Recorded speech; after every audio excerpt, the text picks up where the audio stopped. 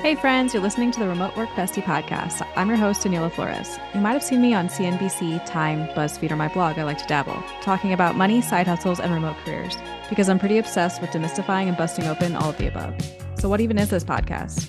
Remote Work Bestie is here to challenge the traditional 9-to-5, 40-hour work week and help you navigate a more flexible way of working and living. Join me every week as I chat with experts and other remote work besties to help you navigate the world of work and money in a non-boring, exposing, weird, and fun way. All right, today we're chatting with Katie from Money with Katie, all about one of my favorite topics, side hustles, how to start them, what we did, going full time, and more. So after I listened to your Money with Katie episode all about side hustles, I had to have you on the show. So I guess I'll start with what was your very first side hustle? It's a good question. So my first side hustle was teaching yoga, and I got into it because I had a friend that basically asked me when I first moved to Dallas, Texas, hey, do you like yoga? And I was like, I mean, I guess I guess I like yoga. Sure, I'll come with you to a class. And so she shares this free pass with me. We go together. And I did. I really liked it. So I started going all the time. And it was to one of these corporate mega gyms. And a couple months in, I was like, look, I can't keep paying for this membership. It's $149 a month, I think, at the time. But I knew that people that worked there got free memberships. So I was like, okay, cool. Well, I really like this. I think I could teach it. I'm going to get certified, which was a whole nother thing of, an expense. But once I did, I was able to teach. So I made a whopping, $12 an hour teaching yoga, but I did get a free membership out of it, which was kind of the true value for me. And it ended up leading to a better job in fitness that I did part-time, teaching at a different studio that was more boutique, not like a big conglomerate corporation that paid better. And I taught a different format for them. But it's interesting because it started out, I mean, I think I made at most like 50 or 60 extra dollars a month in the beginning. And then toward the end of my, we'll say, fitness side hustle career, it was like adding roughly $1,000 a month to the bottom line. So it went from insignificant to significant over the course of a couple of years. Yeah, absolutely. I mean, fitness memberships and memberships to gyms are so expensive. So I probably would have done the same. And you get paid for working out. Exactly. Which is one of the things, when I was a server and a cocktail waitress for a long time, on the side, I was like, I get paid basically to work out. And when I stopped doing it, I gained weight. I was like, did you? Some bullshit. Yeah. This is some bullshit. Yeah. I mean, it was fun. It was a lot of work. It gave me a lot of respect for fitness professionals because it is a really difficult job, but it was an awesome experience. And I think it was kind of what opened my mind to this idea that you're not limited by what your full-time employer will pay you, especially early on where you don't have as much leverage or the ability to negotiate as much with your employer because you're not bringing a ton of experience to the table. I think that side hustles at that stage in my life, especially, were really critical. When I first started in my career, I was severely underpaid without knowing it. And I needed side hustles then. And then it, morphed into something else. So talking about that, can you kind of go through your whole journey through side hustle journey, people say, but side hustle journey. And then from then till now, being acquired by Morning Brew, which is pretty cool. Yeah. So the fitness thing it started in 2018. So I did it in 2018. I started in 2018, did it 2018, 19, 20, 21. So I did it for about 4 years until I would have continued doing it, but I moved to somewhere else. And so didn't end up picking it back up at a studio here. Maybe I'll get back into it when I move again. But around that time, I started freelancing on the side as well. And I was a copywriter in my full-time job. So I had friends that were either starting their own businesses or doing their own things that they needed website help or copy help with. So I was doing things for them for either a percentage of revenue or a small fee. And those I would pick up kind of sporadically just based on word of mouth. And then my other big lucrative side hustle that I picked up in 2020 was doing project based contract work for big companies where they would say, we need someone to work X hours a week on this one project for 6 months, and it's going to pay X dollars an hour. And so I went back to my full time job and I asked my employer, hey, this is a company that's not in our industry, completely different service or product. Is it okay if I also do this on the side? And they approved it, said it was fine. So I did that for several months and made tens of thousands of dollars that way through working with them. And then finally, in mid 2020, I started Money with Katie. And it took about 8 months to get it to a spot that it could be monetized. And then revenue was really great in 2021. And at the end of 2021, beginning of 2022 is when it was acquired by Morning Brew. And so it's been my full-time job now for like a year and a half. That is so cool. Like such a cool full-time job because it was your side hustle. Yeah. And like you got acquired by someone else to pay you to be this for your full-time job. Yeah. Such a wild turn of events. Yeah. I mean, I don't really know how someone gets acquired by somebody like or a brand like Morning Brew. And I know there's probably details you can't share, but can you share the things that you can? Yeah. They reached out to me in November of 2021 and basically said they wanted to talk about my content. And I figured it was going to be some sort of, hey, do you want to ever write things for us, or a consultancy type thing? Because I knew that they do publish content about money. And I had worked in an affiliate relationship with them before to drive subscribers to their Money Scoop newsletter. So I kind of figured it was going to be more of that, but they basically said they were trying to bring creators in house, and I was like, okay, interesting. So initially I was very reticent to the idea because I really liked having full ownership of what I was doing.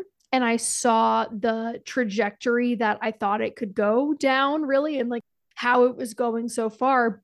But through continuing to talk to them and negotiate what a package and what a structure for, it's technically called an acqui-hire. So they acquire your intellectual property, but then they're also hiring you to basically continue running your business within the scope of their business. So it was effectively structured like a salary and an upside. So a component of revenue effectively.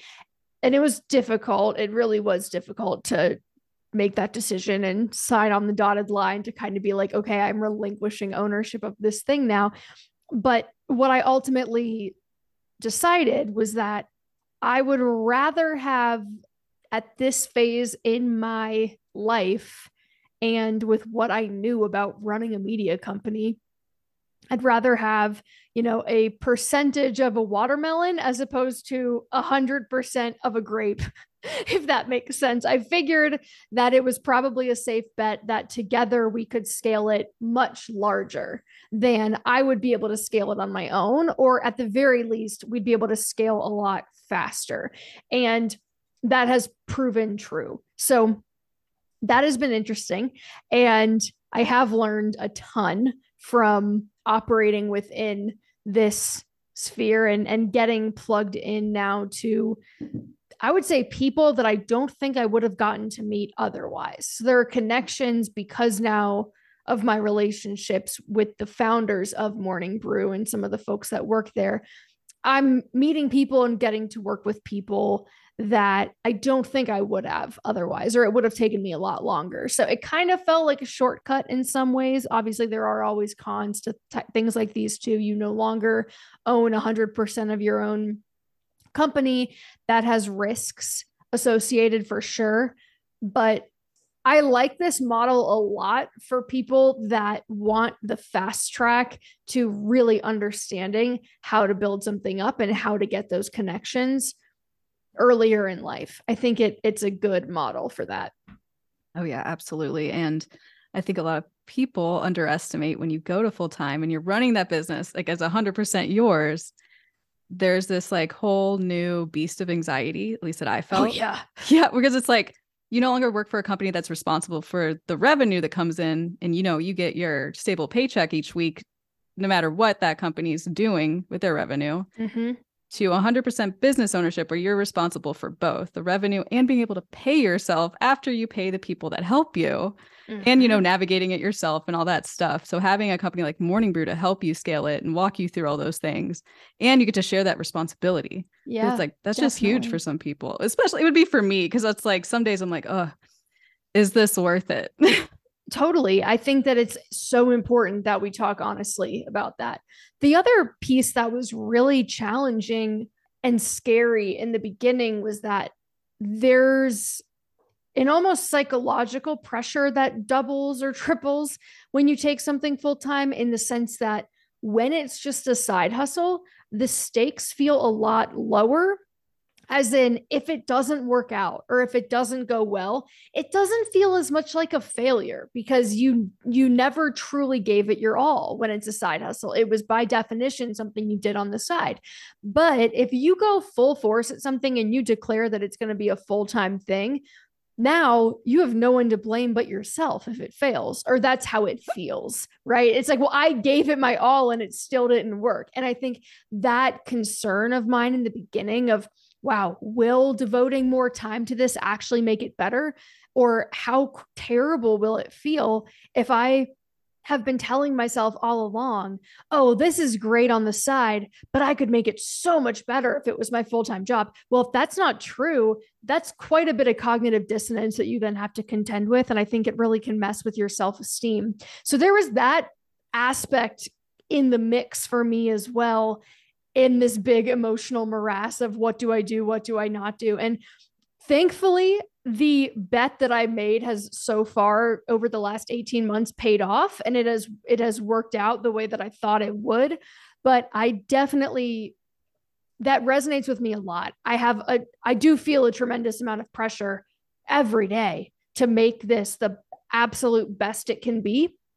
And while I'm thankful for that, and it's not that I wouldn't rather have it any other way, but there are certainly times where I look back on my quote unquote old life and feel a little bit nostalgic, just for frankly, how little I was able to really care and still net the same result. I was getting the paycheck either way. I didn't have to be thinking about it all hours of the day. When I took time off, I was truly taking time off. There's no such thing as time off anymore. Even if you're not actively working, you're still probably thinking about your business. So I think there's a certain personality type that works well for, and then others who might find that that's not actually what they want for themselves.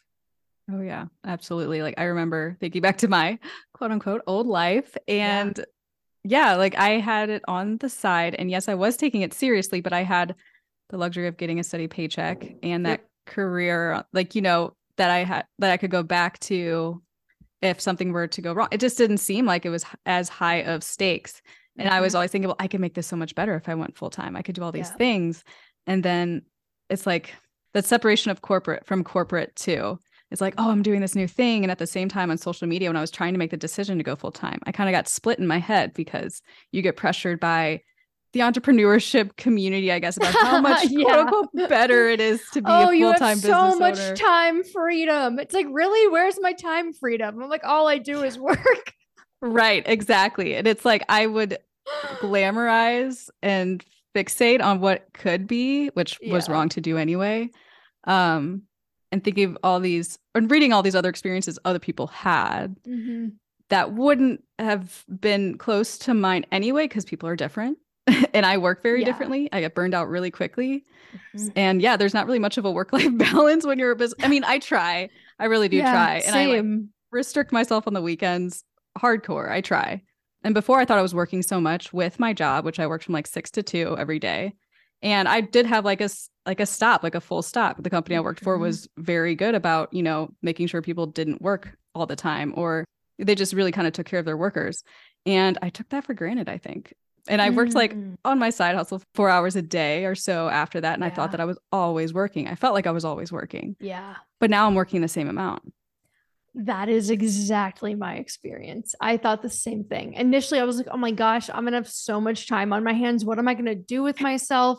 I've been used to having multiple jobs for years, just focusing on this one thing. I'm going to be so bored. I'm like, what was wrong with? I don't know what I was thinking. Or maybe I just didn't have a good understanding of what it's like to be all in on one thing, but it's also could just be a personality type thing. That's kind of the other thing this has taught me is that I really respect business owners and employers who can take that approach where they're like, we have strong boundaries and we don't want people working all the time. And that is, I have a hard time with that.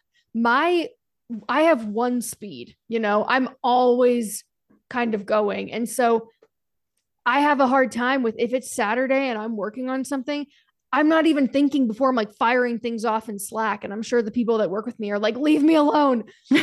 And it's not that I am expecting a reply, but it doesn't even cross my mind that I could be violating their boundary of like, it's a Saturday, right? So I think that it's something I'm working on. My inability to disengage from work, I think bleeds over onto the team. And so I now have a lot of empathy for other people that, before I would look at that and judge and be like, oh my gosh, that's so disrespectful. And now I'm like, oh, it's actually when you're that into your own business, it's very hard to fully turn it off. And yeah, it's that has also surprised me about my own approach to work now that I'm in these shoes. I've done the same thing. Like in Notion with my virtual assistant, it'll be like Sunday. And I'm like, don't look at this until tomorrow. But yeah, it's like in my head and I have to get it out. Yeah, exactly. That is exactly. And sometimes I'll try to schedule them for Monday, but yeah, same deal where it's hard you got to kind of walk the walk. And sometimes I think that I do a bad job of that because I'm like, oh yeah, take vacations, take breaks. And then I don't. And it's like, well, that's not really setting a great example for anyone. Yeah, I try to take vacations and take breaks. And then all of a sudden it's like I have something in my head and I have to go on my phone and then like do a post about it or schedule something about it just really quick. Because if I don't, I'm going to forget to do it later. Totally. Yeah. Yep. So in your own experience, going back to side hustles, what are some side hustles that like are a complete no, like stay away from them by all means, like run the other direction? I guess I'd hesitate to, well, we'll say MLMs. Say MLMs are a flat no from me. We just did a huge episode on MLMs, but other than those, I'm hesitant to say anything should ever be a flat no, but I think that there is something to be aware of in the sense that any time you are just trading time for money, the side hustle is going to be inherently limited. And for some people, that might actually be okay. If you are just trying to make a certain amount every month, you're not trying to leverage that side hustle to become a larger source of income in the future, or you're just trying to use it to bridge a gap. Yeah, a part-time job that pays an hourly wage or driving for Uber or something like that will probably satisfy that requirement. And I do think that there are ways to approach every job in such a way that you could really make it work well for you. But I tend to try to find side hustles and encourage side hustles where there is some upside built in, where you have the opportunity for either linear growth or parabolic growth. So in the fitness instructor world, the difference between my initial fitness instructor job, which was a flat $12 an hour, it didn't matter how many people were in the class. It didn't matter how good that class was. I was getting paid $12 for the class. Whereas with my second fitness job, we got a flat rate of $25 an hour, but then we also got $2 per person that was in the class. So if you had a full class of 50 people, you made, now I'm trying to do fast math. I'm going to embarrass myself. $125 for a 45-minute class. And you had the opportunity, if you were successful enough over time, to get $3 a head or $3.50 a head. So I think in those cases, trading time for money, there's still some upside baked in, and it's still actually kind of a good swap. But the reason that I like digital side hustles, digital businesses, blogs, YouTube channels, content creation in general is because it just opens the door to so many different ways to earn. There are so many opportunities. And we're doing an episode about the creator economy soon. And I recognize that it's not for everybody. Obviously, not everyone wants to, create content, but I do think that it is interesting in the sense that you can do pay for play deals where a brand is going to pay you to post about something. You can be an affiliate for a product you like and get paid almost like a commission style. You can get paid for views. Like if you're a YouTuber and you've monetized a channel, now you don't have to handle your own ads. Google AdSense will do it for you. If you're a blogger, same deal. I've even seen some like really interesting things that people have done where they build up a big audience and then they don't have ads or affiliates, but they invest in the companies, small private companies that they are talking about. So they are creating ownership stakes in the companies that they're posting about with the proper disclaimers, but then they're getting a large percentage of like overall company revenue and they're building equity in something. So I just think there are so many different ways to earn online, and it's often accretive in the sense that your blog post you write a year ago is still going to drive traffic to your site today if it's optimized well, if it's written well, if it is getting traction in search. So your work doesn't disappear after the hour is over. You don't collect your money for that hour and move on. It's a little higher leverage. That's kind of my 2 cents on that. Yeah, that's so interesting about people that build up an audience and then have ownership stakes in the companies that they're like promoting. Yeah. So then they're getting paid that way, which is like really cool. I've seen like a lot of creators on TikTok do this. Oh, really? Yeah, it's a couple of them in like the career coaching space because they're also working with other people to build up, of course, AI related products that help people with their career search or, their career development. So it's, and now with so many no code tools and AI, it's more accessible to build those things quickly and with other people more than like it's been in the past. Oh, yeah. There's a gal named Tara Reid who has a company, No Code. She basically helps people do that, build apps without code. I think that is the name of it, apps without code. But it's a really cool concept and premise. And I'm not super familiar with the space, but I think that there's probably more opportunity out there to do things like that than you would initially think, because it's not as commonly talked about just in the mainstream as it probably should be for the level of opportunity that's there. Right. Yeah. I guess it is a semi-new or just one that's not talked about much, because usually people that talk about blogging or YouTubing or starting a content creation side hustle, they talk about the normal monetization streams of like ads, affiliates, sponsorships, products. That's like the stuff they start with, or subscriptions like on Substack or any of those other platforms where it's like a paywall in front of whatever content it is, which, when you start these things, you're not getting paid from the first day. It's going to take some time to build it up. But yeah, you have like with your vision, you have that momentum to keep going, especially if it's something that you want to build, like it's just something you want to explore, or if it's going to help you with your own career, if it's something related. Don't start a content creation side hustle for money, because it'll just exactly. burn out. There's not really much point, I guess. It's honestly like it is a business. It's like a regular business in the sense that it's not going to be profitable right away. You're going to do a lot of unpaid work before you start getting paid. And in some ways it is an endurance game, because I think that, yes, there is a certain personality type. There's a certain brain, I guess, or interest level of passion, whatever you want to call it, that is going to have an easier time of it. But I think that if you're not prepared to spend at least a year doing it for free, don't do it, because it usually is going to take like around a year to start monetizing in any meaningful way.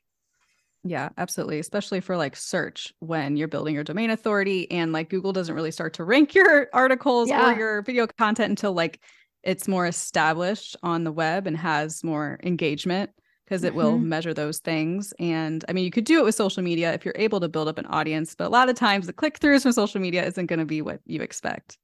I think if I were starting over today, I probably would have started building on YouTube, because that is a platform where it's kind of perfect for it. You have the algorithm on your side. It functions like a search tool. There is so much content about how to make good YouTube videos. It monetizes itself. and it's a sticky platform. People get really into YouTubers. And so if you can build an audience, they're typically very dedicated. And I think it's one of the easiest places to then pivot people to digital products or courses or more paid type acquisition funnels, as opposed to Instagram and TikTok, where I think the way that people use those platforms as consumers is far more passive than when you're going on YouTube and you're sitting down, you're going to watch something for a couple of minutes in many cases, which is like an eternity compared to a 30-second reel or a carousel swipe through. So I regret not spending more time on YouTube, and we're paying for it now. We really are. Like, we're struggling to build up a YouTube business because we didn't pay attention to it for too long, and we haven't dedicated the resources and the energy to get really good at making videos. But I know it's one of those things where once you crack the code, it is an extremely powerful channel. YouTube is like, as soon as I watch one video from somebody, YouTube will not stop showing me that Right? person. And like for months later, months. And Yeah. it's like, I just watched the one video for like a tutorial. That's it. I don't need the rest of it. But it's like, YouTube's like, watch more. The Yeah. promotion is all on them, which is awesome. And if you notice, most of the top creators that are out there are YouTubers. I think Jake Paul is like scum of the earth personally, but he's huge. Mr. Beast, Emma Chamberlain, a lot of these people that are the ones that have like really truly built incredible empires that are product, digital, they're like borderline actual celebrities now. Mm-hmm. They all came from that platform. So I just think that there's something really, really powerful about YouTube. And like I said, it's not, content creation is not for everyone. It's just, in my mind, one of those lower barrier to entry side hustles that if it's something that interests you and if you have fun with it, is in my mind a no-brainer to at least try. And if you hate it, or if you do it for a long time and it's not working, okay, no problem, but you gave it a shot, right? And usually making long form content makes you a better thinker too, because you have to really put a lot of energy into developing your point of view, and kind of gives you a creative outlet. Oh yeah, absolutely. And plus you could use all the content from the long form for like other content. Oh, for sure. Yeah. I need to get on like my YouTube game on. I created a YouTube. There's like tutorials on there, a couple, but that's it. I did shorts for a little bit and I was like, lost the momentum, but I'll get back into it. It's tough. Well, videos, that's partially why. I mean, it's a lot harder to make a video than a blog post, because a video is basically a blog post that you're performing and then editing and producing. So it's tough. I mean, we have several people on our team that work on our videos, and it is by far the most labor intensive part of what we do. Yeah, absolutely. Writing is a lot easier for me than video creation and short form video creation, because the time spent on those, even though it's like 30 seconds or 60 seconds, it'll take me hours for like, just because I'll mess up a bunch of times. I want to change what I said, whatever, or there's a glitch when I'm uploading it. But I mean, all these side hustles, I know they're not get rich quick things. So if people want to start a side hustle where it's like they need money, if it's sooner rather than later, you need money like by next month for some medical bill, then you probably shouldn't go start a blog. But they should definitely, watch out for get rich things like MLMs, like, the people that slide into your DMs telling you have some great crypto thing going on. Like, stay away from MLMs for men. NFTs. Yeah. But it's like, then I started to think, like, throughout my years of side hustling, because I've been side hustling since I was a teenager, because I always wanted to find a way to make extra money, and I just did not know how to manage my money. So I always would like make up for my bad mistakes. But totally, like all those years, especially now recently, where I've just been in such like an analysis kind of hole of things where, there's a ton of articles I've been working on for clients where it is like analysis heavy. So I've been thinking of side hustles in a new light that I didn't before, where the rise of side hustles in America, as well as the UK and a couple other countries, is because maybe like the rising cost of living. Like people need to pay a shit ton for healthcare, childcare. People have like total, I don't know how much it is for student loans total, but I mean, some people have hundreds of thousands of dollars of student loans, and wealth inequality. I mean, capitalism, we can go on and on and on. And I was looking into other countries that they don't have the same rise. So recently I had Vanessa from Wander Onwards on the podcast who moved to Germany. And Germany has all these great laws where they take care of their people and their workers. Must be And nice. I know, right? And they have a law where if somebody is self-employed on the side part-time, they can't work more than 20 hours a week, I think. And in addition to that, they are like capped at a certain income amount. And it's so weird that like the government also has this like government built-in union. So everybody's in a union where after 5 p.m., if your employer asks you to do something, you can actually go after them. I'm like, whoa, whoa, whoa. I'm like, wait, but they still like, oh my gosh. yeah, people That's still have side wild. hustles there, but it's like, it's not to this extent of people in America. Like sometimes they'll do 2, 3 side hustles on the side of their job and they're burning out just to like Yeah. make ends meet. When I think about this more broadly, I almost think about it into like, not all side hustles are created equal, right? Yeah. If we're talking about me as a 22-year-old that just wants a little extra money for beer, and I'm like, I'm going to become a yoga instructor, that is far less bleak than Yeah. I'm a single mom and I have 3 part-time jobs that all pay me $8 an hour. That to me is, I mean, in general, when you look at the rise of side hustles, I think there's 2 sides of the coin where it is either indicative that things are economically becoming worse, that people need multiple jobs to be able to maintain a decent standard of living. But I think that it depends on where you're looking on the socioeconomic spectrum, because my own engagement in side hustles was not really because I was being underpaid. It was just because I had these aspirations for early retirement and I was trying to hurry it up. And so it's hard to say where the causal relationship is happening, and how much of it is things are getting worse and people actually need more money, and people now have higher aspirations because now they're more aware of what's out there and they see the wealth inequality, so they're trying to get a leg up. Like, I just don't know what is really at the heart of it, but I do think that what is a little bit disheartening and sad is that we can use side hustles for good, but I do think that there comes a point in your life where you probably want to be asking larger questions if you feel like you need one. Like at some point, your full-time income, your career, your whatever, I think should be giving you enough upside and enough long-term growth opportunity and enough compensation that you're not having to spend extra hours outside of work working.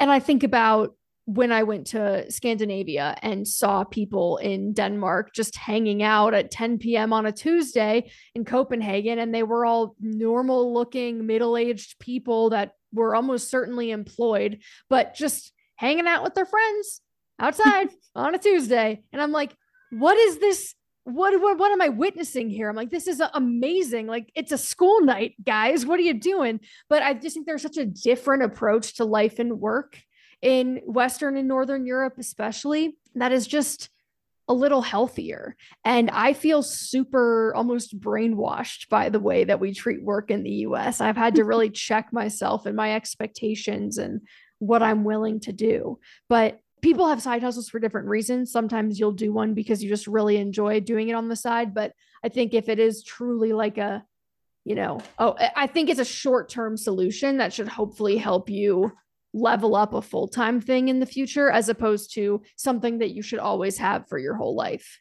Oh, right. Yeah. These aren't things that people should be doing their whole lives. I mean, because yeah, you got a life to live. That's for sure. Yeah, hopefully. Goodness right. gracious. And it's so funny. Come on. Yeah, Americans are workaholics. I worked on a team at my last employer where we all worked from different countries. Brazil and Ireland and Canada and us, America, we're all in the same team together. Oh, and wow. the folks in Ireland, like when somebody would ask, like you get a meeting invite and it's like 2 hours after your day should have ended, I would still need to be required. If that were to happen to the people in Ireland, or they were also on the invite, it's just a flat no. No questions asked either, because they were also protected in their country for those things. They're like, we're going to sue the employer for asking us to come to this meeting that's after work. Like, absolutely not. But at the same time, I have my manager texting me like, hey, this is emergency. Just like jump in. I'm like, okay, sure. I can do it. Really. It's a half hour, I guess.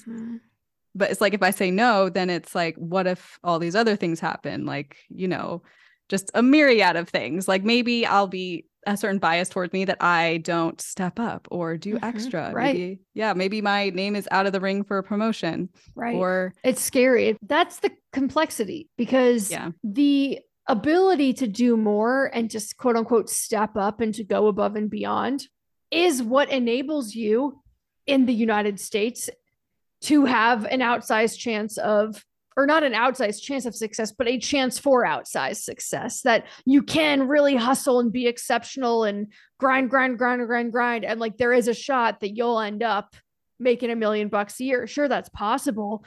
But it's also, to me, it's one of those things where I almost envision it like there's a higher floor and a lower ceiling, where because there isn't that hard cutoff where it's just like, no, we just don't do that. There is a rule against that. Now it makes it a personal question that you now have to contend with, of what risk am I taking on by not going above and beyond? What am I putting on the line by saying no to this? And I think that that's where the protections can be so valuable, where sure, maybe now you're not, if you're in Germany and there's a literal cap on how much you can work part-time, okay, maybe you want to work 100 hours a week and that's going to make that harder for you. But like at the very least, it means that you're not going to be put in a position by someone else to have to work 100 hours a week. So it's a double-edged sword. Oh yeah, like it's a double-edged sword between the culture in America and what we feel, I guess we have to do. I don't know. Yeah. It's like when I think about all this causal effect for side hustles, it's like, okay, yeah, because like cost of living is getting higher. Yeah. And then people want to start something of their own, or maybe you want to, it goes like hand in hand with your career, or if it's something you want to eventually do full time, or if you're on the, fast track to retirement and you follow the financial independence retire early movement, which is Yeah. why I got into so many side hustles at one Me time too. for a while, and it burned me. Same. Yeah, it burned me out. I was like, you know what? I don't know if I can retire by 30. It's like I will be so like depleted if I really Yeah. try that hard. So It's also kind of like, I think I hit a point where I was like, I had to actually ask myself, but Katie, do you not want to work at all? Like, is that really the goal? Is doing nothing the goal? And it was like, no, no, it's not the goal. Like, that actually, I don't think would make me happy doing nothing. I think I'm happy with the spot that I'm in now. I think that I'm a lot closer to the lifestyle that I'd want long term. But I do frequently ask myself that question of, what would you do if you did not have to work for income? Like if you had an unlimited bank account, there were $10 million in your account tomorrow, and you knew that you would never need to work again, no question, then what changes would you make?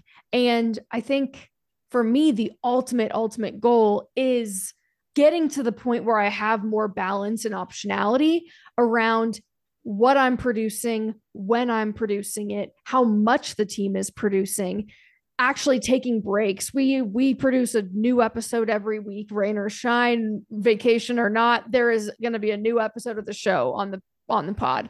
And so we don't do reruns. And I think that there are times where I just think my ultimate goal is to get to the point where when money is no object, I'm going to pull back a little bit and only produce things that truly interest me, and not just based on a schedule. But I think it's important to continuously ask yourself that question, because frankly, in my case, and probably in other people's cases too, some of the things that you think you would do if you had unlimited funds are things that you could probably start doing a little bit more of now. If you're not putting the pressure on yourself to retire early, and if you're not saying I need enough money to never work again because, oh, by the way, I don't actually want to never work again, well, suddenly it's not as important that you make as much money as possible right now. You can taper back and achieve some of that balance earlier in life.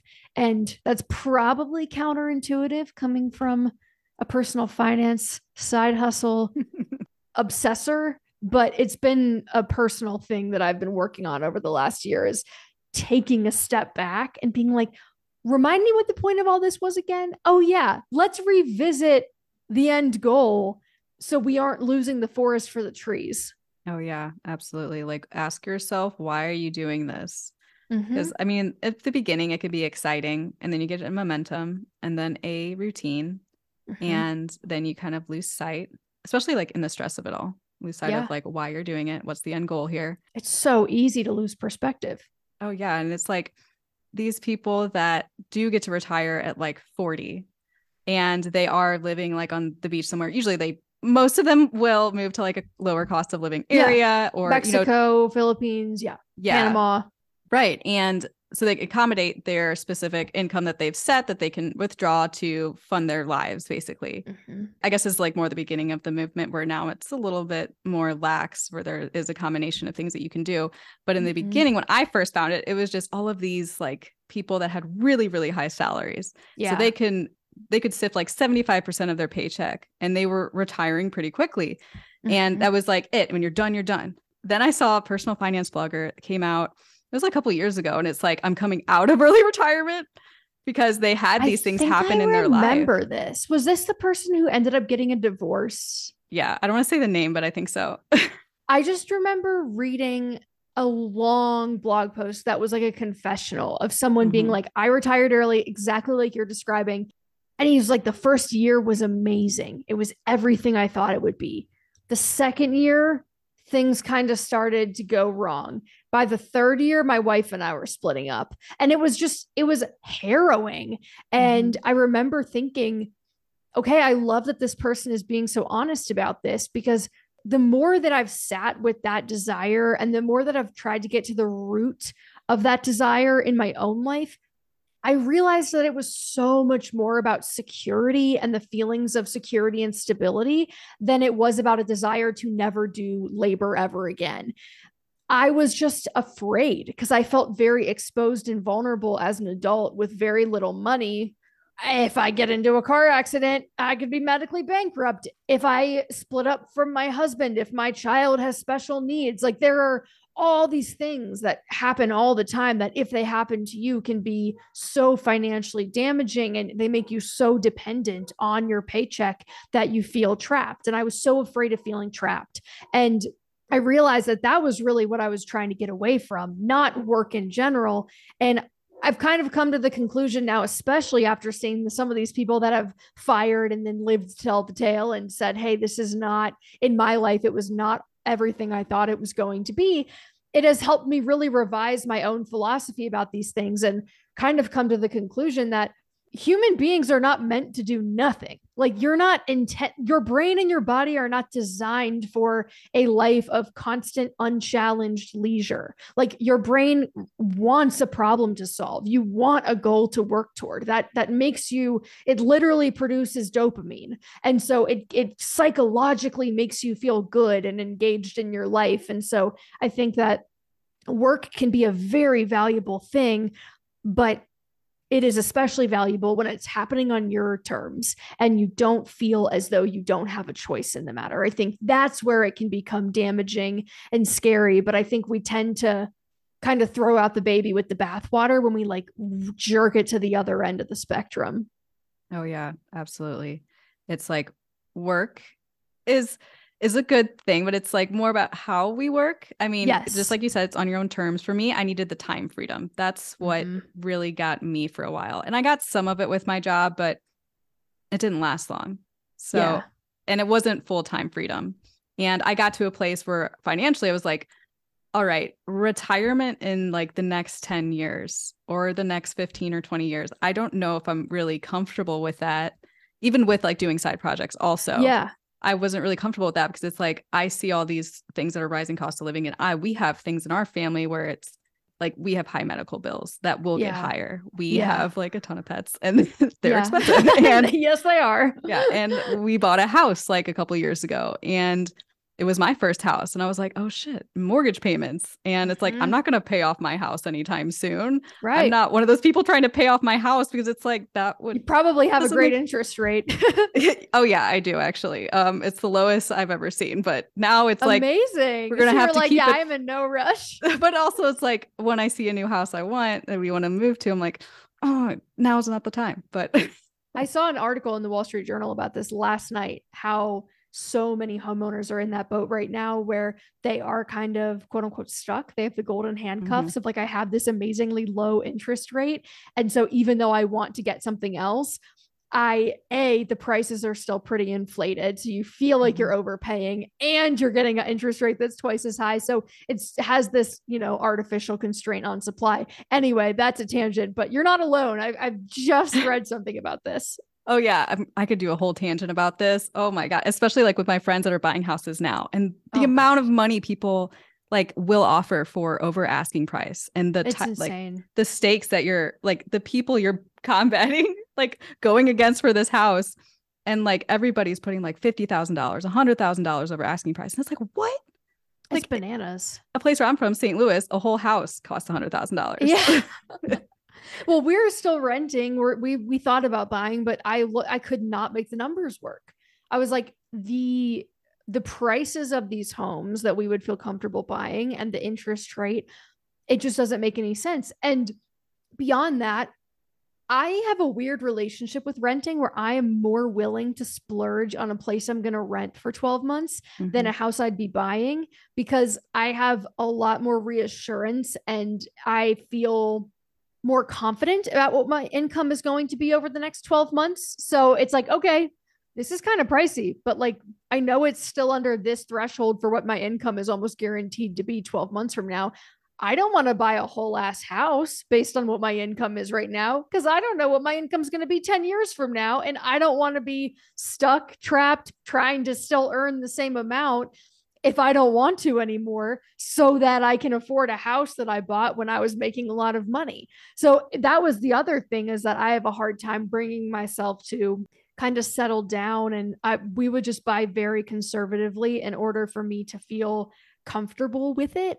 And at this stage in my life, I'm like, no, I want a hot tub. I want to live on the water. I want to have the extra bedroom for recording. And I don't want to put down $250,000 to make that happen as an owner. So here we are. But these are questions that are so important to ask yourself, and to not just do one or the other because you feel like you should or you shouldn't. Oh yeah, this is such a good conversation. I want to have a whole podcast episode about this. But it's like, we like the house that we're in now, but it's like good. We moved at a time where like the supply was really strapped, I guess the same as it is now. And we did get really close to the water, and we got it at a time where it was a lot cheaper than it is now. Amazing. Like our house went up, the equity went up a ton, but nice. I don't know how long it's going to stay there. But it's like the same time we're looking at houses, or we do want to eventually move to Canada. And it's like, that place is even more expensive. Yeah. Yeah. It's a great point. How timing matters so much for that. And I do follow some real estate investing trends, and, I follow people that talk about real estate investing, and there are a lot of them right now that are like, yeah, we're not really buying anything right now, because again, we're having a hard time making the numbers work. And I think that it's just important to be realistic about these things and to not want to rush into it. Even at real estate investing itself is a side hustle, right? That is, I consider it a side hustle rather than passive income, because you are going to work for that money, right? It is, you're taking on risk. You have to put in a lot of work up front to understand how real estate investing works, to get to know people in your area if you want to be successful with it. So there is so much that goes into that as well. And yeah, I think that there are times where some side hustles make more sense than others. And that is one to me that I look at that I'm like, I can't make the numbers work for that. Yeah, like absolutely. That is not a side hustle that I think I should be involved with. Right. Like buying my own house and like doing the managing of this house. It's like, I don't want to do that for another house. And yeah, it's far from passive. That's a whole job. That's a whole ass job. Yeah. Like you got to, like, tenants probably will call you in the middle of the night to probably get something fixed. Like your work-life balance is going to go down the drain. Yeah. And like, you'll probably feel like it's worth it in 20 years from now. But again, it's like, it truly to me just comes down to, where do I think that I can have the highest leverage use of my time? What is going to be the best use of my time? And when we were thinking about buying and doing a live and flip, or buying a duplex and house hacking and all this, I kind of just had to get real with myself and be like, dude, you have a successful business. You are going to be 10 times better served by putting more of your time and energy into that than trying to spread yourself into these different domains and try to go from 0 to 1 with a house hacker, a live and flipper, taking on this new thing that is frankly like really outside your domain of expertise. Could I spend the time to learn it and figure it out and find a deal and do it and blah, blah, blah, blah, blah? Sure. But at what cost? Like, okay, we're going to cash flow $200 a month. Big deal. We sign one sponsor and we make 15 times that in a week of work. So I think it's just about assessing those things for yourself and saying, like, if I have all these different levers in front of me, where does my effort actually go the furthest? Where is there the most disproportionate ROI on my time and effort based on what I'm good at and the opportunities available to me? Absolutely. Because if that's for just a cash flow of $200 a month, I've made $200 in a weekend house sitting on Rover. So they could just house literally, it instead. Literally. So like, I completely understand that. It's like, oh, well, there's depreciation that you can write off and there's this and there's that. It's like, yeah, I get that. I know that there's more to it. And I know that you will eventually have a paid off property. Okay. It takes a long time. It's not an overnight thing. And to your point, there are so many different ways to make extra money. And for some people, that is like their bread and butter. They love it. They're into it. I don't know if you know Mindy from Bigger Pockets, but oh my God, she's like obsessed with real estate. And I love that for her. I mean, I've never met someone who loves real estate more. And I'm like, that is perfect for you. Like, I'm so happy that you've found your thing. But I think in the entrepreneurial spaces online and finance online, all of it, there are these certain things that like we kind of push people toward, content creation being one of them. Like me 30 minutes ago, guilty of that, being like YouTube, but right, me too. But it's not for everybody and it's not going to work for everybody. So I don't know. I encourage, I think, a lot of self-awareness and reflection, both in myself and in others when trying to determine these things. Oh yeah, absolutely. So if a friend, family member, your partner like came to you today and be like, hey, I need a side hustle, what's the first thing you're going to say to them or ask them? I would probably ask them, okay, is this something that you eventually want to use as a launch pad to leave your current job? Or is this something where you need $500 right now? Because how you answer that question is going to change my answer. If it's a launch pad to something else, you need to start building something that you have ownership of that has the ability to scale. Blog was the example. That's what I did, right? But that is one example of 1,000. If it's something where you just need extra money on the side, I would probably ask them, of the skill set that you're currently using for your full-time job, is there a way for you to do that in a contractor or a freelancer capacity? Can you do this on the side for someone else as an independent contractor, 1099? Because if that skill is transferable or part of your skill is transferable, that is a much easier sell to other people. It's much easier to just get up and go. For example, there was someone that we worked with when we were developing our wealth planner where there were some pretty complex charts that I needed help with, and I didn't have the Excel expertise to build them confidently. So we hired an Excel freelancer and we paid him tens of thousands of dollars to help us get this product over the finish line. We went back and forth 4 months. So this person, who's probably a consultant or a data analyst in his full-time job, made tens of thousands of dollars to help me with Excel. So I think that there are things like that where there are probably things that you're doing in your full-time job that you're really good at that you don't even realize someone else would pay money for. Same with like consultants who are really good at building decks. If you're amazing at PowerPoint, I had like a baby side hustle on the side when I was working full time with a bunch of older people that were getting their executive MBAs, and they would have to be building out PowerPoints all the time. And they would pay me hundreds of dollars to take information they put in a Word document and make it into a PowerPoint presentation for them. And for them, it was worthwhile because they needed the time back. And for me, I'm like, oh my God, $200, I'll do anything. Like I'm 22, I don't care. So I think that that's probably where I would suggest looking first. If you are just looking for money, is what skill sets are you using in your full-time job that you can outsource and offer as an independent contractor? I love that advice because that's where I started too, was what, like at least freelancing. Cause I did all these side hustles and gig things, but with freelancing, I started with web development because that's what I was doing at my full-time job. Amazing. And it was very and it valuable paid great. Skill. Yeah. It paid great. I use it to this day in my business now. So I've been asking the guests here on the show recently, What is the weirdest thing that's ever happened to you at work, in a side hustle, in your business, maybe in Money with Katie Ooh, now? the weirdest thing. Okay, I have two. One is for my former full-time job. I worked for an airline. And so I would say this is just, it was kind of like a fun, unexpected thing that I got to do because I worked there. We did this like inside tour of a 737 and got to like sit in the engine and go into the cargo hold under the plane and like fully see parts of an aircraft that like most people will never see. And I remember just thinking, this is such a fun aspect of having a job in an industry like aviation, because these are things that like I never thought I cared about the airline industry. I never thought I gave a shit about planes aside from being afraid of them and having a phobia of flying. But I really was thankful for that job because it showed me that you don't have to grow up thinking, oh my God, I want to be a pilot. I love planes. I'm like an av geek, whatever.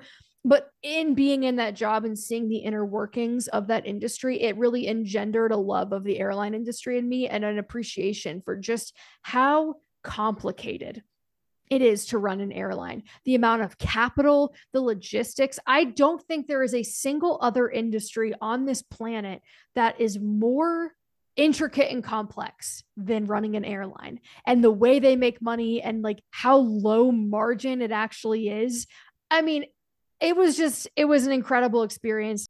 It really changed my perspective on what it means to like follow your passion, because I think you can develop a passion for something once you get kind of under the hood, literally or metaphorically. That's one thing. The other thing that was kind of crazy that happened in the last year, I'll do speaking engagements every so often, and I charge different amounts based on the client.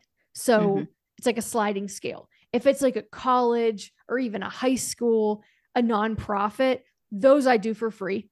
If it's a small business or a club or an organization that is for profit, I'll charge some small amount. But if it's like Google or a company like Google, I'm like rubbing my hands together. How deep are your pockets? What's the budget? Right? Because I know that you've got a budget for speakers. And I always just ask that first, like, what's your budget? And I've gotten a wide range of answers. But I had someone pay me $5,000 for a 30-minute virtual presentation. That was such a light bulb moment for me of like, there are no rules when it comes to this stuff. Similarly, we tried to get Sally Krawcheck of Elvis to come on and do something for us, and she charges $40,000 for 45 minutes of her time. And I was like, oh my God, you can make a full ass career just from like speaking engagements once you reach a certain echelon of like fame or notoriety or whatever. So that was something that I was just freaking blown away by when it comes to like, there's no set market rate. You can do it for free or you can do it for $5,000 or anywhere in between. And at least at my level, I don't think I could get more than 5. That was by far the most someone had ever paid me for this. But I always ask, I'm like, what's your budget? Because that usually gives you a sense for like what you can ask for when it's a little bit unclear. So that was kind of crazy. Oh my God, Sally's making some people's whole year's salary in Right? 45 minutes. I mean, go her. Like I was, yeah, we her. were like, sorry, that's out of our budget. Just a little bit, you know. We're like, we'll pay you in gum. No, I'm just kidding. I think we probably offered her like 5 or 10. And then, yeah, 40. I was like, oh, okay, well, maybe I'm undercharging. Right. Yeah, I need to increase my rates. Yeah, that's the takeaway is charge more because they're out there doing it. Yeah, there are some like very famous people that will get $1 million for a speaking engagement. I'm like, God, that's so insane. Yeah, that's so cool. All right, Katie, tell the besties where to find you, how to work with you, all the good stuff. I love it. Okay, well, you can find me www.moneywithkatie.com. That's the website, the blog, all of our free resources, the newsletter, Money with Katie on Instagram and Twitter, and then the Money with Katie show, wherever you get your podcasts and on YouTube. All right. I will post all those links in the description below. And thank you so much, Katie. This was so fun. I feel like we need to have more conversations on the pod now. I love it. Yeah, thank you. That was a blast. It flew by. Thank you for listening to Remote Work Bestie. If you enjoyed this episode, leave a review on Spotify or Apple Podcasts. And if you want to tell me about the weirdest things that's ever happened to you at work or have any questions you'd like me to answer on the podcast, email remoteworkbestie@gmail.com. See you next week.